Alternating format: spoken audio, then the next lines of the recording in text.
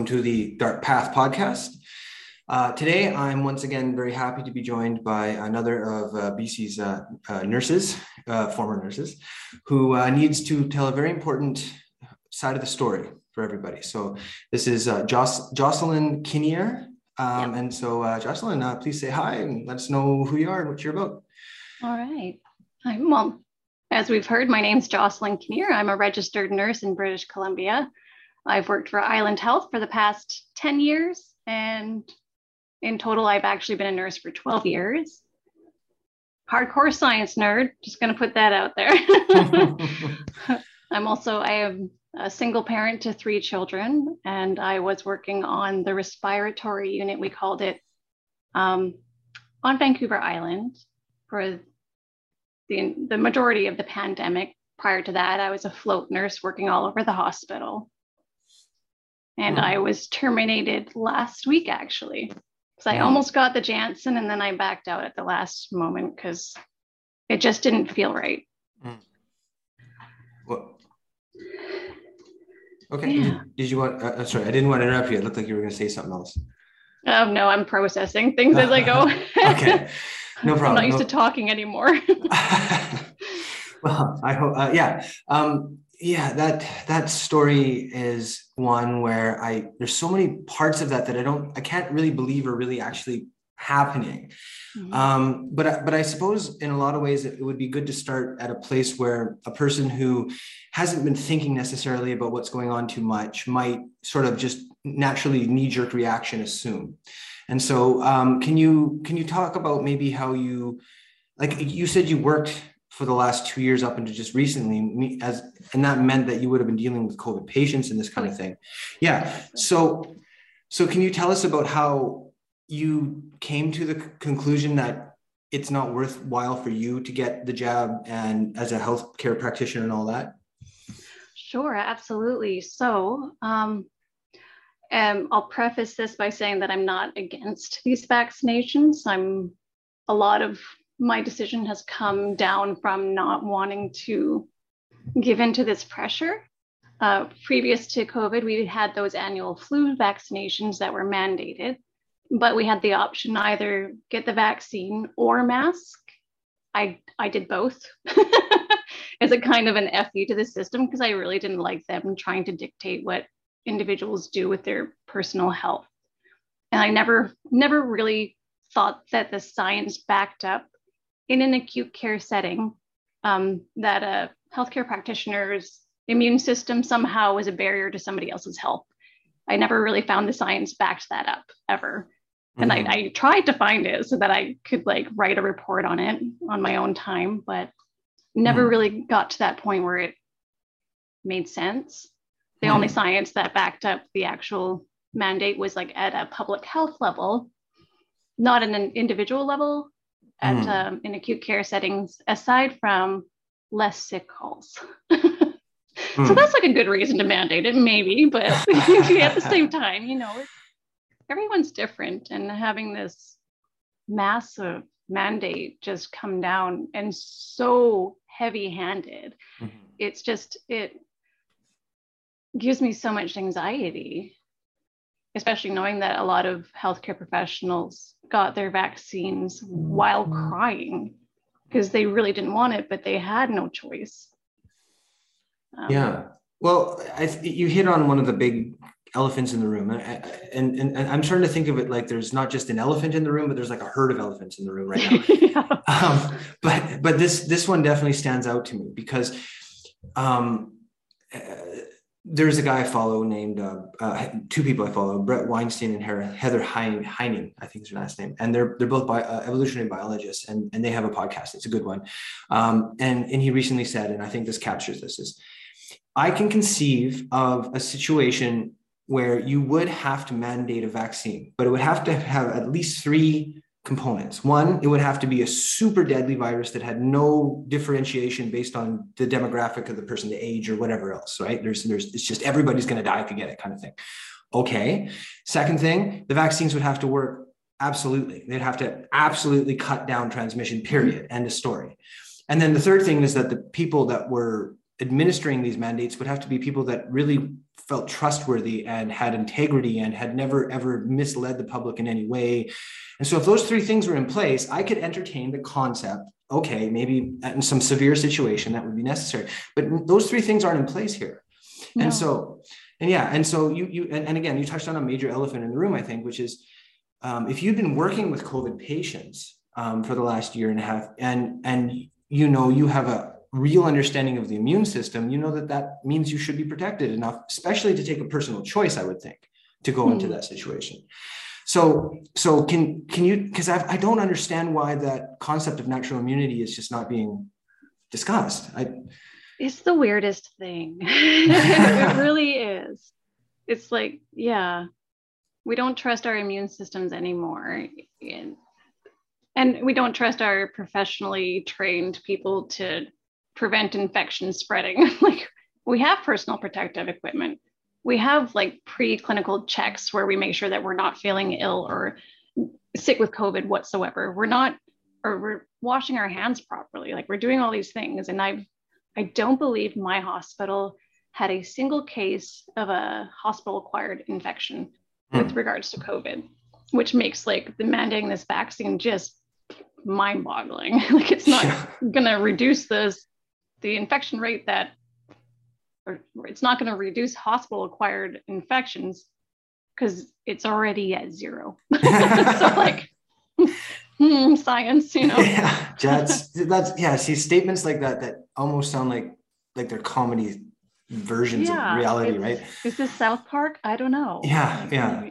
But this is something else we can get to, but I want to stay with this topic. But just as a side point, I'm hearing people now that claiming to me that by vaccinating children, we're going to end the pandemic and it's going to just stop. And it's like, no. What? But we'll come back to that. But, okay. But you didn't get me fired up here. Yeah, well, there's so many things here. But okay, I want to come back to this one elephant, because each elephant in the room, I think, has multiple components of it. And this is more philosophical, ultimately, in a way. So there's almost no discussion or awareness placed into natural immunity. And as you said, that's of trust in your own body's responses and your own relationship with your body. I get the feeling that that's philosophically right at the crux of a lot of what's going on, is people that don't have a sense of trust in their place in the world. Their lives aren't framed within a perspective in which they believe in a greater good that they're a part of in some way, that it's all disconnected and just random particles flying through space. Do you think that there's anything to that, maybe? So there's kind of 2 points there. The natural immunity, how we've kind of lost touch with how our bodies are designed at a biological level to deal with viruses and bacteria. We live with them all the time. And so like this new virus comes out, okay, sure, some of us might get hit hard with it, and that sucks. Ooh, that was a really bad way to say that. But okay. Every time we introduce something into our immune systems, it's not always a bad thing. It's going to prepare us for the next time. And to take out the nature portion of that, I don't know. To like interject. Circumventing nature is what somebody called it. And I thought that was such a great way to put it, because like, we've been here on Earth adapting and changing to all these viruses and all these bacteria, and we've been doing it. Okay, sometimes we do need medical intervention, but to just completely disregard the fact that we have been handling this previous to this because we have immune systems is just, I don't even know if that makes sense. I feel like I'm rambling, sorry. No, you're doing great. You're doing great. Because as I said, like there's like the scientific physiological component to this, where there is an immune system that people have evolved with, but there's the perspective in the mindset of the person who, it's like, I don't trust myself, but I trust the doctor, because the doctor has a label attached to the name and a white coat, and therefore I can sort of export my own intuition out and just say, you're gonna make decisions, and I trust you as the authority completely. Yeah. And that is a deep, to me, because I get very philosophical. I like to think about these things. It's a relationship to the idea of like, I don't have enough, like a person wouldn't have enough confidence within themselves to stand up and make their own decisions. They have to sort of export is the word that comes to my mind, their sense of trust in what is best for them in that sense. Yeah. I feel like the media and social media, mainstream media, social media, all those things, and our communities, our friend groups, our echo chambers are all kind of making everyone doubt themselves in that way that you're saying. And it's especially exemplified when you see how people interact with one another. Mm-hmm. Like, wow, are we ever villainizing some people for like no reason? Mm-hmm. It's a weaponized empathy, I think somebody called it, where it's like, do you not feel bad that you could potentially possibly risk somebody else's life in this way by not getting vaccinated, when it's like, what? That's like quite the stretch. Yeah, but that's all base emotional responses. So one of the things that keeps coming up with this too is that it seems like a lot of the motivation is coming out of a fear thing. So it's a fear response. Mm-hmm. Absolutely. And to me, it's really well documented that fear is not a great place to make decisions from. No. And but that's never ever. But see, that to me, that ties in with the lack of focus on individual responsibility for health. So there's no like the government's not saying, hey, get out and exercise every, whatever intervals you should do, eat healthy, sleep well, all that kind of stuff. But if you did say that, what you'd be saying is you can take responsibility and do a lot of good for your own health. You can do it yourself. But if you're coming from a place of fear, you want that external authority to say, no, this is what you do. And then you don't have that sense of responsibility anymore. And it's hard not to believe the government isn't doing that on purpose at this point. And that's really concerning. Yes. It is. It's really scary. I don't know why we're not putting more, encouraging more personal accountability and responsibility on our own health. And like the lockdown certainly didn't help. Well, you see the statistics of like cardiac events increasing. Could that be the vaccine? Maybe. Could it be the lockdowns? There's a good chance that they are absolutely contributing to it, because we're adapting into like this more sedentary lifestyle. And when we're in that panic mode, we're going to self-medicate however way that might be, playing on video games way too long, or eating really crappy food, drinking more alcohol, drugs, even. All those things can contribute to a poorer health outcome. And like increase that risk of blood clots just from sitting around. And I mean, on that note, one of the things I've been following that I think is just horrific is the incredible increase of overdose deaths in the last year. Right. And I can't believe those things are disconnected. Gosh, they have to be. They're so intertwined. And not only have we created an environment that is just absolutely abysmal for our mental health and well-being, we've separated ourselves, isolated ourselves from our friends and our families, sometimes because of that fear. Like, well, we don't want to get COVID, or we don't want to get somebody else infected with COVID. So we're going to just not go out. We're just going to not interact with other people. We're not going to have that support network that we've always had. And on top of that, you also have, where did that thought go? The mental health, like that fear and not feeling like you can be perfect enough. You have to be perfect in today's world. You have to be doing everything you can to prevent COVID. You have to be just being polite to everyone while also hating them just a little bit. You have to be like, just, if you're not perfect, it gets called out on like social media. So there's that's, I know what you're saying, but I have this belief too, like, again, it's kind of philosophical, but I have this belief that ultimately people know when they're lying to themselves. They can't really completely fake it to themselves completely. And so a lot of the measures aren't really working very well or working at all. And there has to be like somewhere in the back of their mind, this simmering, brewing knowledge that what they're doing is just theater and actually not helping. And then of course, whenever you develop that kind of relationship to reality in some way, a pathology emerges out of it because the energy is being blocked. The dynamic is being blocked. You're going to start and then we get into what I think is one of the scariest things I've ever seen in my lifetime, which is this desire to blame the unvaccinated or the unclean and to cut them out of life in any way is so dangerous and crazy. And they feel okay with it. They feel like superior about it. Like, this is great. You know, we're fucking them over. Sorry if I don't know if I can swear, but please, this is open-ended. You can say anything you want. I've turned into quite the sailor during this pandemic, gotta say. Well, this is one of the things I love about podcasts is it's not for TV, right? You can truly openly talk. And one of the things about having you on, and I had Fallon, who I believe is your friend on, I guess, or you know her, is this is conversations you would never hear any other way. No, yeah. Yeah, it's conversations that are happening all the time. Right, they're all over. So let's make them let more people be aware that, hey, there's other people having other thoughts, and they're worthwhile thinking about. It's good timing too, because like we're all fired now, so we don't care. Well, we can be honest now. Well, that's what Fallon said too. Like, okay, well, that's make the best of it. I mean, So let's go back to the last 2 years, though, in terms of the play out and the experience of it, because for me, when it first popped up, I definitely gravitated towards being very cautious because I didn't know anything. And there is a potential in the world for horrific pandemics to occur. So, okay, let's check it all out. But then Ebola was quite the disappointment. Go on.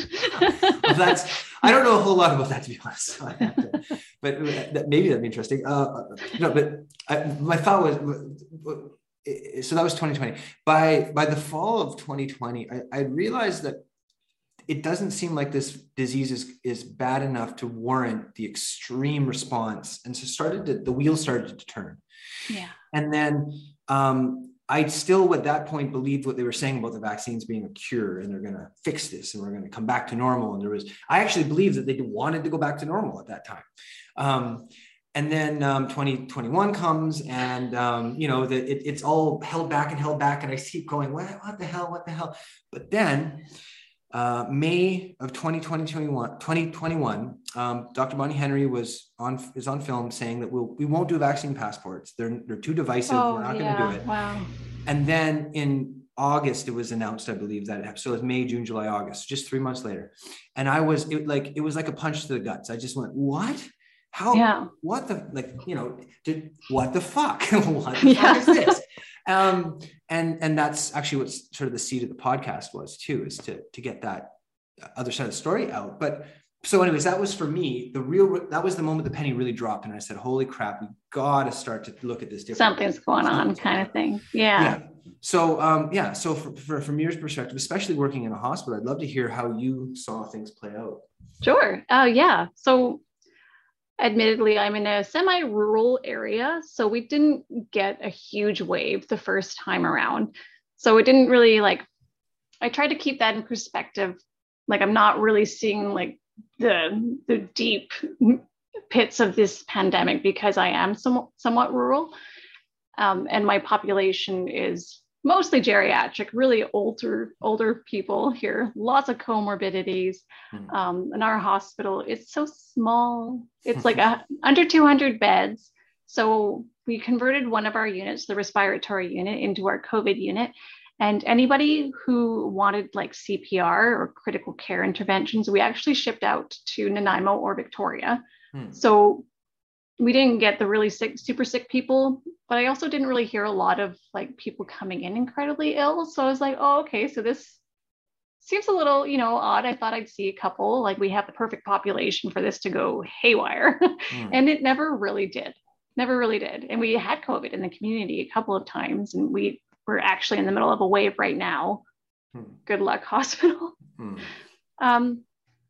So that kind of just made me kind of think that this is just something that's just gonna, play out pretty quickly. We're not gonna get hit too hard or anything like that.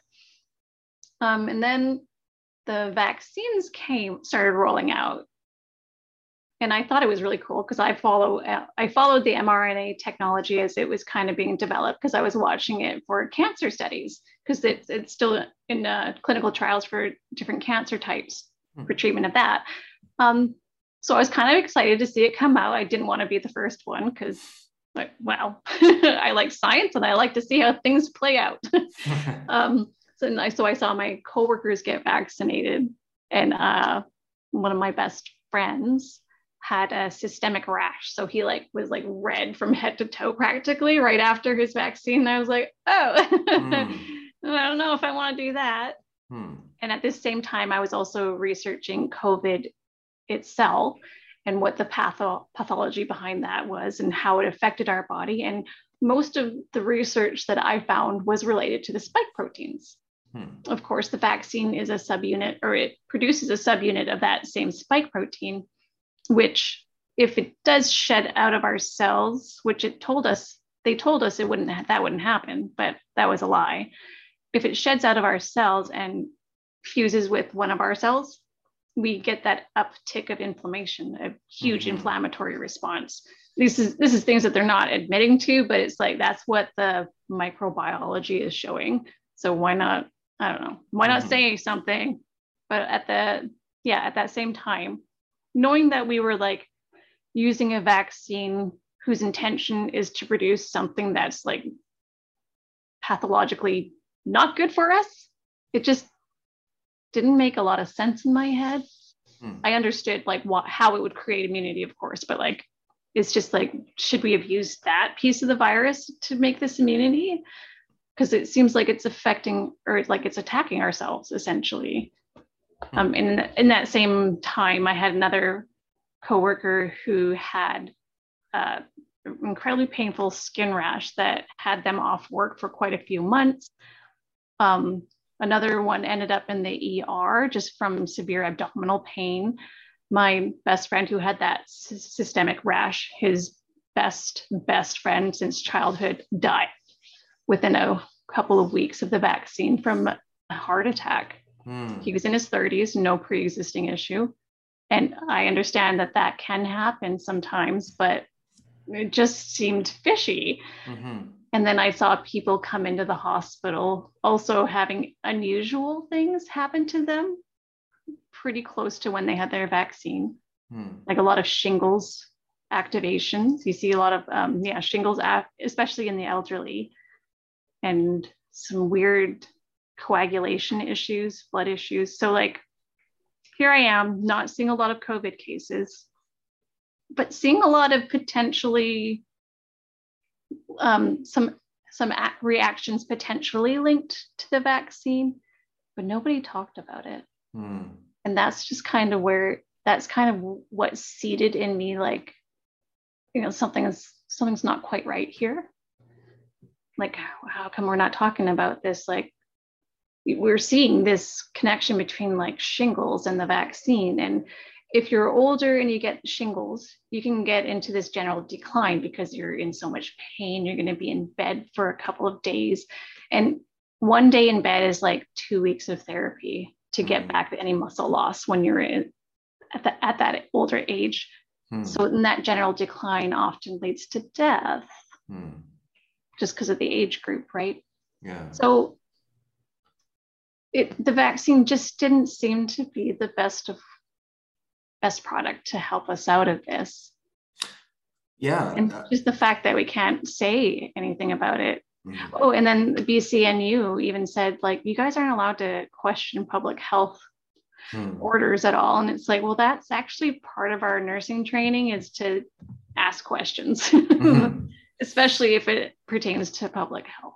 I don't know. Of course. And as you, I don't know if you said this exactly, but you've been sort of saying this, is that's not science.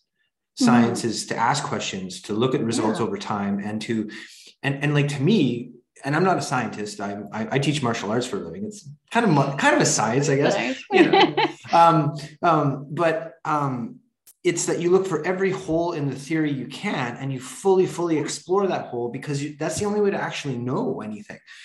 But okay, I want to go back for a step though, because you brought up a bunch of really interesting points, and one of them is I am interested in the correlate between the spike protein idea, because again, I'm not a scientist, so I'm just looking at this from an outsider's point of view. Oh, good. Yep. There's the spike protein thing, and it exists within the mRNA vaccines as well as the virus, and it ties into inflammation issues. But I also have heard and read and seen in studies that hypertension and obesity and other comorbidities that cause inflammation are massively contribute to a worse outcome with COVID. So in a way, this is all spiraling around this inflammation issue. And, that's important, right? Like that's an important part of your health in a bigger sense too, right? Absolutely. Yeah. Yeah. Inflammation is pretty much the cause of almost every non-communicable disease. Mm-hmm. So like heart attacks, especially. Mm-hmm. Because if you have inflammation in your arteries, they're not going to expand with your heartbeats anymore. It's going to cause like scarring on the arteries or in the vessels, and that can cause an area for blood clots to kind of bump up against. Yeah, and it can blah blah blah. Too long didn't read. Inflammation can cause blood clots. It can cause a lot of adverse outcomes. Yeah. And our lifestyles are like tailored to inflammation right now. Well, yeah. So I actually, on a personal level, I need to research that more because I find it fascinating how the body produces inflammation, and the idea that it's kind of at the root of it, it's like it's an attempt at a sort of a flushing of the system in a way. It's trying to heat up to boil off the bad stuff in a way. But then it just overdoes it, right? And especially you could get to the extreme of like an autoimmune disease where there's an overreaction that just can't be contained and all this. But to get back to more like practical to the time we're talking about, is so Africa. Recently, there's articles about Africa basically not having COVID issues on a large scale. It looks to me then that like maybe that's the reason, or a big part of the reason is there's not as much obesity, there's not as much hypertension. The people they're a lot leaner, they're a lot fitter. Yeah. Well, if you look at like the United States, what the hell is going on down there? Like, whoa, they are not doing good whatsoever down there. Are you talking as a whole? Okay. Because in terms of COVID, there's some countries that are doing some crazy ass shit that is, to me, worse than the States are doing in terms of COVID response. Like Australia, right? Like, oh my God, Austria too. Yeah, Austria. Yeah, all that stuff to me that's further. Like the Americans, at least, and their court system is pushing back against the mandates. Yeah. I was just more talking of like their overall outcome. It's like, what's going on there? Well, I heard that around 40% of adult Americans now are statistically obese.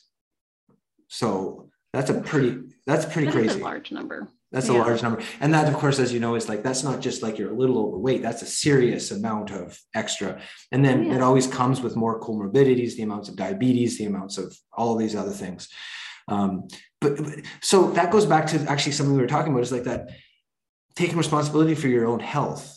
It isn't. And then we live in, and like you've been saying, we live in this cultural market driven world where, like everything's crap. The food is such crap, and it's so cheap and available, and you can eat so much of it, and all this stuff. And we just fallen away from having that relationship to our own health in that way, in so many levels. I know there's so much to talk about. There is. It's every elephant has like 100,000 elephants in it in a way, right? But okay, so that's one major element, is the natural immunity, the lack of self-responsibility for your own health. Another elephant in the room thing that if you want to speak about, I'd be curious, is like, do you think that some of the what I would call the low-hanging fruit in terms of COVID needs to be discussed more? So it's like vitamin D, or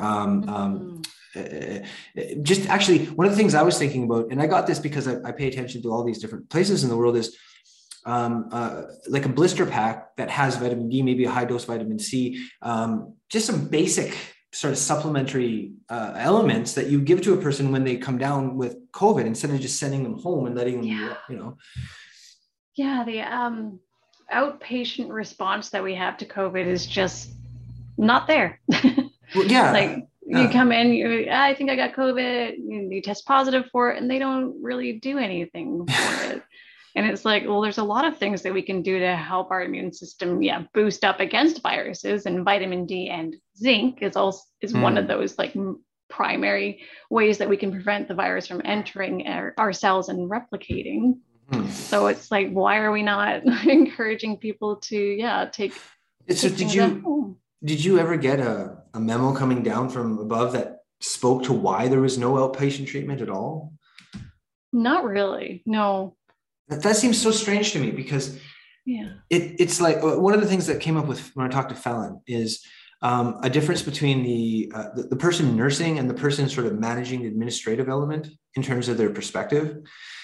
Yeah, yeah. Yeah, they're not together at all. Right. And that seems to be why maybe that could be played out is the administrator goes, I don't want to think about anything other than, my bottom line and my PR issues and all this kind of thing. Whereas, if you want to help somebody, even giving them a cup of tea that helps them calm down would be helpful, right? Like something. Yeah. So Yeah.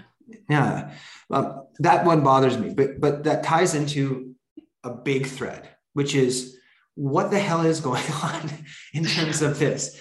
Because at this point, it's undeniable that there's some bias and agenda towards to this one narrative, and you get into the conspiracy world. Dangerous elements of that is like, well, I want to say it's going to this point or that point, but what the hell is going on? Yeah, it just doesn't seem that it's very patient centered, which is like what healthcare should be, patient centered.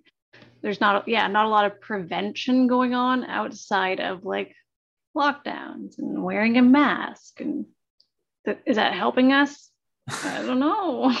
Well, it doesn't shown itself to be terribly helpful, right? No, and it's shown to be a little bit on the bad side there. Yeah. We prevented our kids from getting the simple cold for a while there, or even the flu, because they were wearing masks. So their immune systems, like there's a chance they got a little bit lazy over the last year or two. Yeah, but that's like an awareness of the natural dynamic of the immune system, which seems to be nowhere a part of this.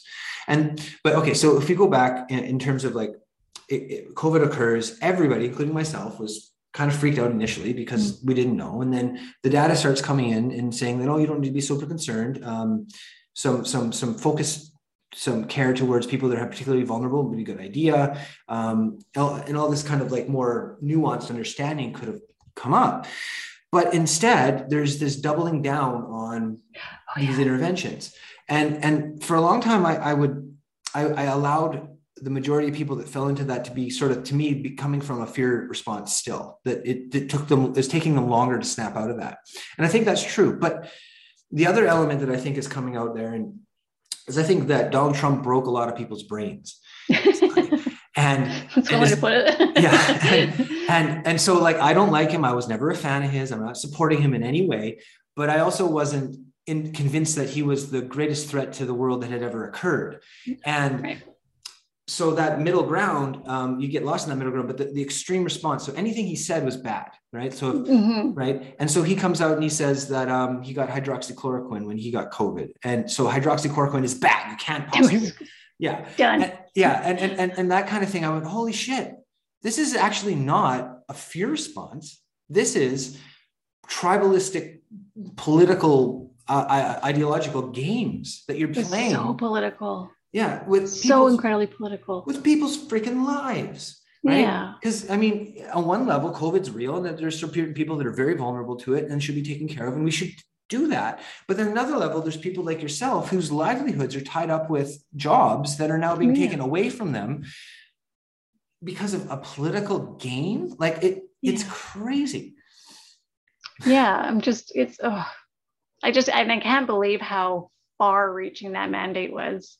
Like people working from home were caught in the mandate. Yeah. Like, how does that make any sense? Well, yeah, sense is not a part of this. It doesn't seem.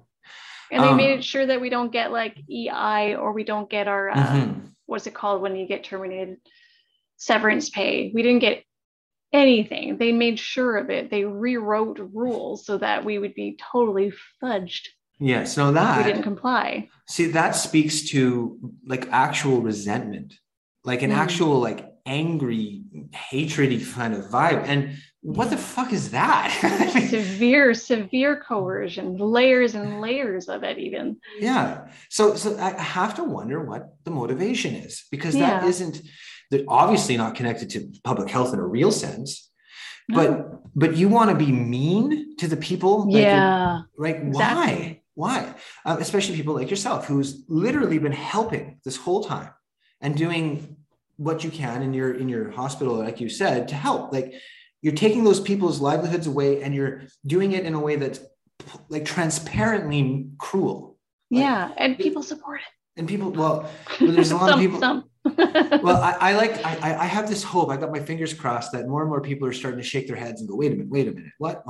And I think a big part of that now is, I think it was today that that they were talking about how the boosters are just going to be ongoing, that you're not going to, like, it's not like one more and you're okay. It's going to be just a process. A subscription service to your own system. Yeah. And I mean, I have to believe that that's too far for people, a lot more people, at least it's hard for me to fathom that if it isn't. Yeah. I feel like people are definitely starting to wake up a little bit more and more. But the ones that it's going to be really hard to convince people that they have been lied to. Yes. What is that saying? It's harder to convince people than it is to convince them that they've been. Yeah. Dang it. It's right there in my head again. It's easier to fool somebody than it is to convince them they've been fooled. That's the one. Yes. And that's very true right now. Well, yeah, because that ties into your ego, right? And okay, so this is a perspective that ties into the whole thing that I've developed largely through working in a martial arts industry for a long time. So I've been training for a long time, and I've been teaching for about 10 years. And I've seen a lot of people come through the dojo. And one of the big things that you learn in martial arts is confidence, actual confidence. But there's this misunderstanding where a person who doesn't have a lot of confidence will assume confidence means being like boisterous and over the top and kind of push your way around. And what that really is generally a bully. That's not a confident person. That's just a kind of a overwhelmingly intense person maybe. But real confidence changes your perspective, and you step back and you're able to assess things more from a neutral standpoint and all of these things. And so I see in the world, a lot of people that they don't develop a sense of confidence really, because it's not emphasized in school. It's not emphasized in a lot of people's concepts of themselves. They just go to work, or they just do the things they do. They don't think about how they can improve their sense of self in that way. But so when a person does that, they become very fragile and very responsive to anything that might poke at their sense of identity and ego. And right now, if you're on this political team that's all supportive of all this craziness, then that ties to your identity. And then if somebody pokes at that, they respond as if you're poking at them as an individual rather than as the. Yeah. Right? Yeah. It's very personal for them. Yeah. Yeah. Which doesn't seem logical, of course, but we're not dealing with logic necessarily. Nope. Not anymore. So how do you like, do you feel like you know how you managed to evade that behavioral sort of dynamic? I'm stubborn. Okay. I'm a very stubborn person. Yeah. But I think most of it is I think like I would have gotten the vaccine, I think, at some point if I didn't have my mom, who is staunchly anti-vaccine. She hasn't always been, but she came down with a chronic illness quite a few years ago, and Western medicine just kind of dicked her around essentially for a long time, not wanting to treat it or treating it incorrectly and making it worse. And so she, with her help, she kind of planted a seed of just like, questioning things, have a little bit of doubt on things. And then, so that paired with just the fact that I'd been following COVID and the spike protein and the pathophysiology behind that, I think that's one of the reasons why I was able to not succumb to the pressure. Yeah. Well, you, I mean, as you know, like there's lots of reasons you can come up with logically to question this stuff and to hold back. But what I wonder about is people like how they just naturally have the internal strength to have that, to be able to say no, to say that, no, this is a line and I'm going to hold that line. Because a lot of people don't. No, yeah. Yeah, actually, you know what? I usually cave to pressure, honestly. but I don't know, for some reason, this one just really So, stuck out. And I think that was the stubborn part of me but, going like, oh, you're going to threaten me with this now? well, that's cool. That shows a bit of what we call a fighting spirit in martial arts. But underneath that sense of stubbornness, I would assume there's an intuition. This is the right choice to make. I feel like that is, that's definitely true. So that's interesting to me though, because I think maybe there's people that cave to it, they don't develop that sense of intuition. And I don't know how do some people have intuition naturally, so you can develop it somewhat, but a lot of people they just have their relationship to their intuition is just how they were born, right? It's part of that. Yeah. So do you feel like you've always had a strong sense of intuition? Oh, yeah. All your life? Yeah. Yeah. I've had some weird things happen just based because of my intuition. Oh yeah. Do you want to share a story? Might make me sound like more of a weirdo, but yeah, let's go for it. Hey, this is what this podcast is for. Like, I don't know if this is like really relevant, but okay, here's my tinfoil hat. It's going on. So like, we're electromagnetic beings, right? Okay. We share energy with the world. And it's scientifically, that's true. Okay. I'm not that weird. Maybe I am. But I knew exactly when like my first dog died. I was at school. I just immediately started crying. I knew it. They were dead.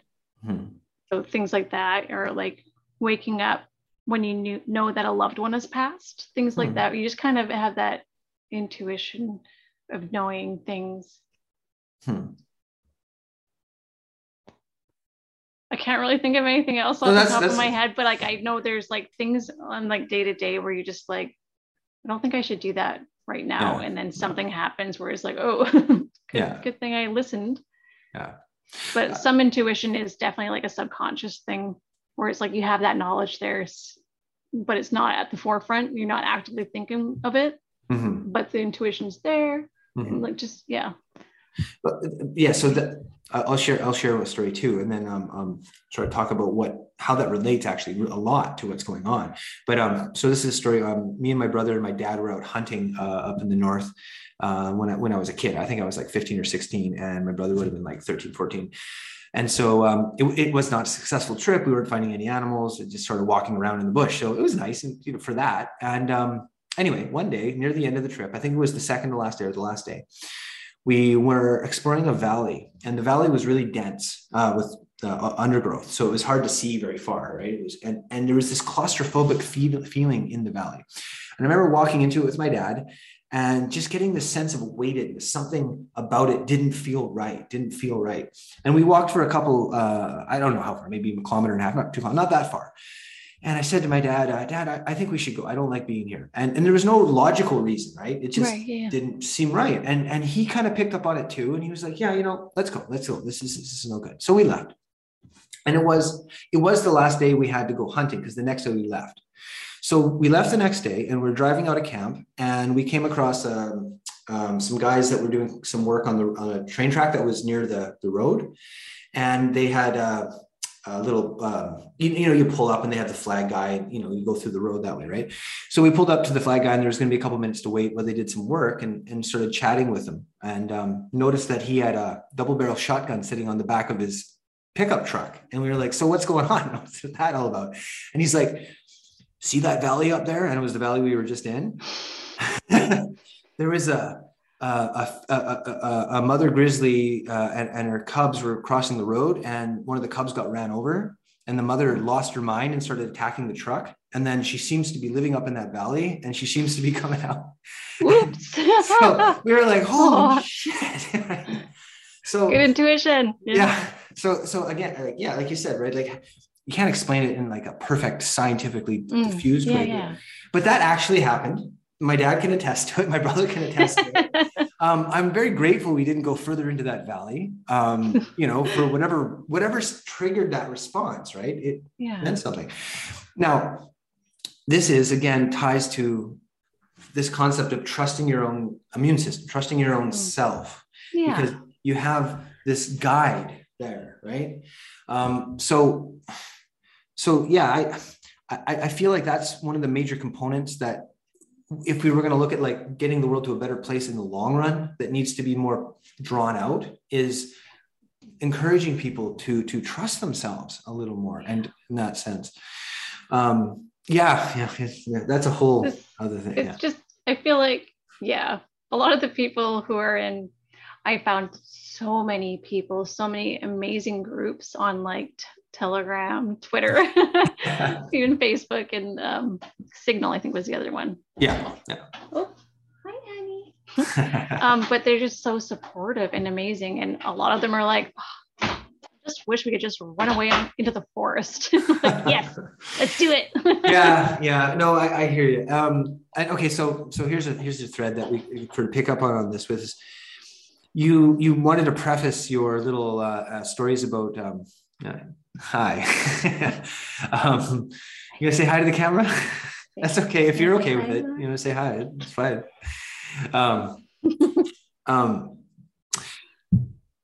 When you talked about your intuition stories about the losing the family dog and that kind of thing, you give it. You said, "I'm going to put on my tinfoil hat and I'm going to preface this and all this." I think that's one of the problems too. Is you can be scientific and rigorous and serious about as concrete a reality as you can aim at, but you can also explore and be open to possibilities that you can't contain within that framework. Yeah. Right? And I hate the science community when they're like, well, show me a source for that. It's like, I can't source my personal experience. Yeah. But I mean, we don't need to concretely prove everything that happens. Yeah. Did you just put on lipstick? Well,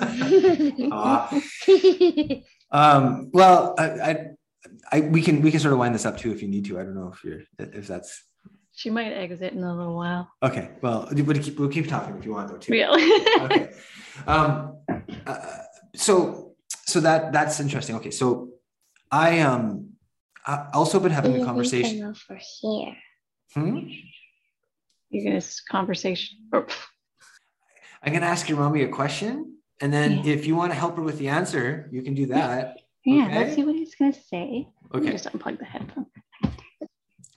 So, what was my question? Oh yeah. Okay. It's a thought. So if you want to pick up on it a bit, because there's definitely elements of life, right, that can't be contained within the rigors of like scientific measurements, right? There's this other component, and it has its place. And it's not that means you shouldn't be serious scientifically, because obviously you should be. The other way that there's a correlate to this to me too, is morality can't be put into a scientific framework in that sense. What is morality? How does it exist? Why do we need to have it in society? Well, it's actually very, it's abstract, right? It's disconnected from material. Right.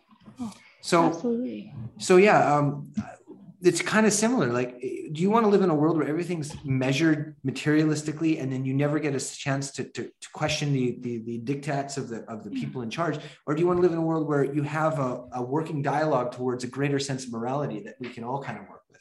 Yeah. I think morality is such a funny thing, especially right now when we're like, there's the trolley, the logic issue with the trolley, we're like, do you flip the switch to save one person? Oh yeah. Or like multiple people? And I feel like that's like what we're doing with the vaccines. It's like, do you want to be in charge of that? Yeah. But morality is so hard to define, and it changes with every friend group, practically. Every country, it changes. Yeah, no, it's definitely cultural, and it's definitely personal to a certain degree. But I feel like we've lost a sense of a larger scale concept of morality in society in general. Yeah. Oh, definitely. It's what is it? The banality of evil. Yeah. Where like people, are just following orders, or they understand or things a certain way. Yeah. Yeah. So Laura. Elora. Go back downstairs, sweetie. I was watching a show. I was watching Mickey Mouse. Ooh, Mickey Mouse sounds fun. Yeah. Morality. Let's pick up on that, because that's again at the heart of all this stuff in so many ways. And for me, a lot of my understanding of morality really has come through my training, because I do traditional training, and it's very important that you learn to develop your morality with your skills. because if you don't, especially in the old days before modern weapons, you could be a very serious problem for a community if you knew this stuff and weren't caring person about it, right? Yeah. So that's where that all sort of builds up for me. But like, how did you naturally develop a sense of morality? Did you grow up in a religious context or anything like that? I had agnostic parents. I don't know. I think my mom did an excellent job of just making good people. Not to toot my own horn, but I had no idea what racism was, because I was just like, hey, people are people, you know. Yeah. Little things like that were like just always helping other people.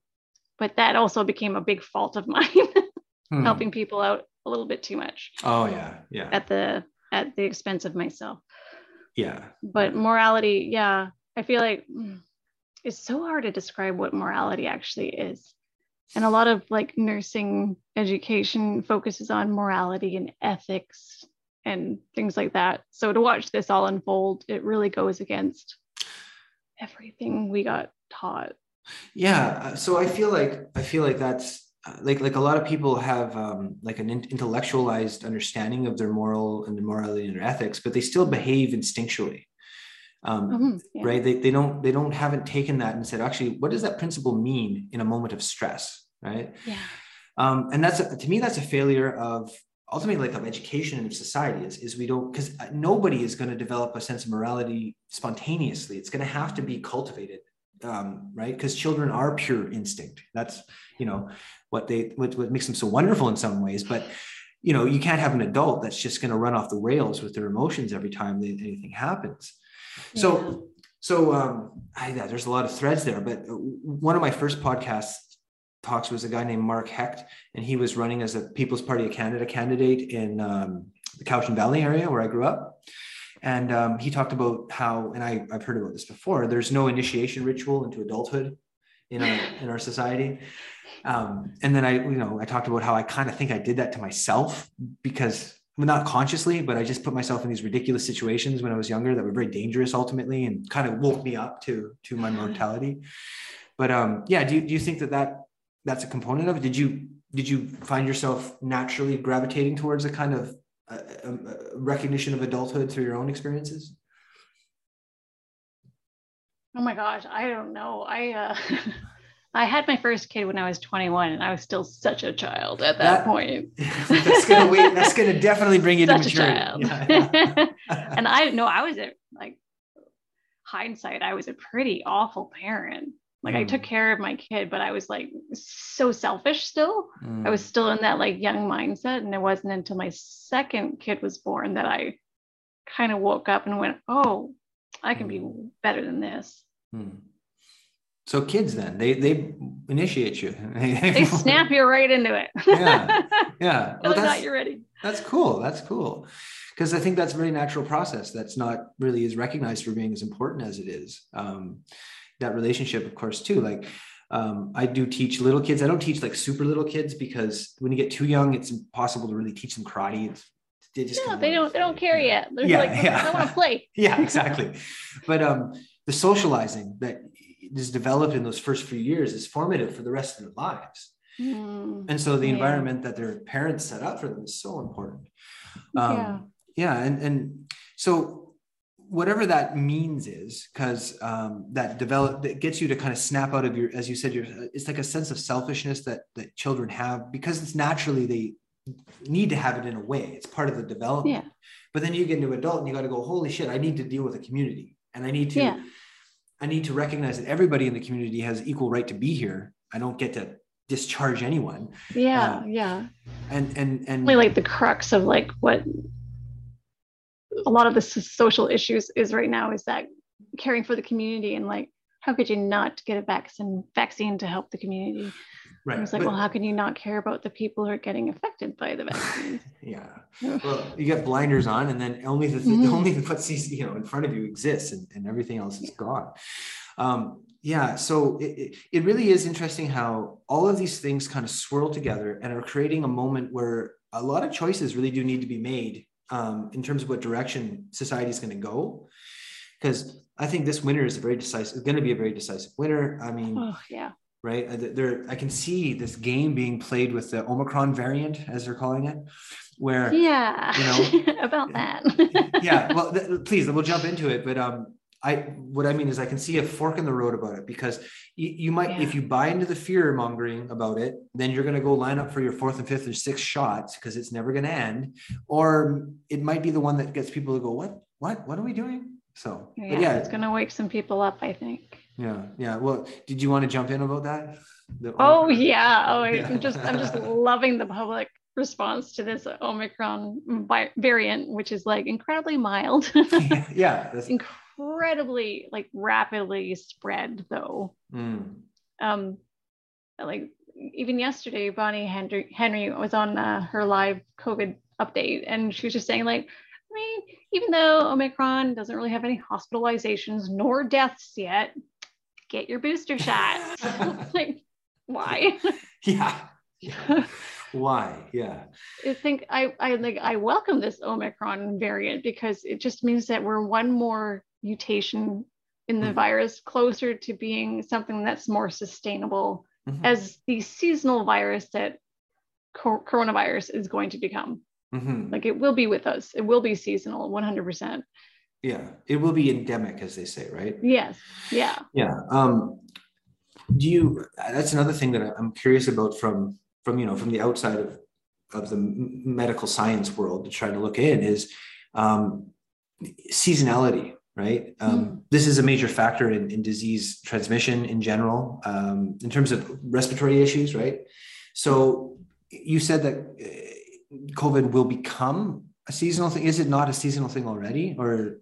It kind of feels like it, because we tend to spike in the winter, but I think that's just, it's not classified as seasonal because we're still in a pandemic.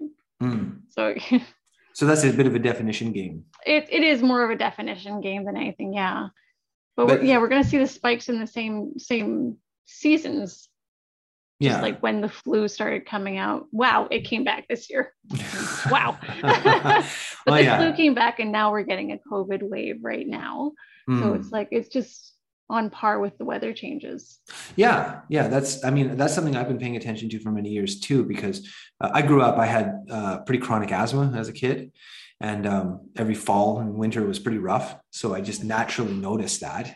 But if that's the case, then there's this contention that we could repeat this goddamn pattern every year, right? Because it'll come up every year then, right? And well, it'll be better because everyone, well, not everyone, but I don't want to generalize, but my science brain is saying, okay, you know how we have the colds, right? Colds are pretty mild. Sometimes kids get like fevers with them. Sometimes they get really sick with it, but generally very mild. And as this as COVID mutates, it's going to become more and more mild. It's just going to be more infectious. So it's going to be something that's really tolerable. And since we have more immunity to it once we have it, unlike the rhinoviruses, the coronaviruses, we're going to have some more lasting immunity. So every time we get it, it's going to be a lesser and lesser kind of disease process, theoretically. Theoretically. Of course. So like as we mutate into a less dangerous variant, we're going to have like more people getting immunity the old-fashioned way. Yeah. Well, so Jordan Peterson was interviewing, I can't remember the guy's name, but he was a politician in Australia and a former politician in Australia. And they proposed this idea. And I can't remember which of them proposed the idea, but he said, okay, as of, let's say, December 15th, that's just a random date, but we pick a date and we say after that date, if you want the vaccine, you've had the opportunity to get it. We're going to open up and get back to normal. You take the chances you want to take, and then life goes on, and we'll support the healthcare system as best we can, and we'll just go from there. So that would be one where the perspective in which that you would do that would be one where you accept that these waves are going to come, and we just work forward from there without getting freaked out about it. And that sounds reasonable to you? Could you repeat that last part? Sorry. The idea that you say to people, here's the date from which we're going to open up and go back to normal, a random date. You've had the opportunity to get your vaccines if you want them. After this, we open up, we'll support the healthcare system best we can for whatever might come up. Will we just go back to normal at that point? And the reason I bring that up is because that means you're accepting that there's going to be waves that come in with this, that you can't stop them from occurring. That makes sense. Elora, can I have 5 more minutes to talk to your mom and then I'll be done? Okay. Oh, thank you. Is there anything else you want to throw in, Jocelyn? Anything else that we didn't talk about? I have so much to say, but I think we'll keep it shortish and sweet. Yeah. No, I know you definitely. Go ahead. Yeah. Oh, Yeah, you got stuff to do, but I'd be happy to have you back on. We could do another chat, and there's, as you said, there's so many threads here to pull on, and yeah, for sure, definitely needs to be said. So absolutely. Well, thank you very much for having me on. Well, thank you for sharing your story. We'll just have to wish you the best for the holidays, and hopefully see you again. Happy holidays! Yeah. Yeah. Okay. Well, take care. It was nice to virtually meet you. Yeah, you as well.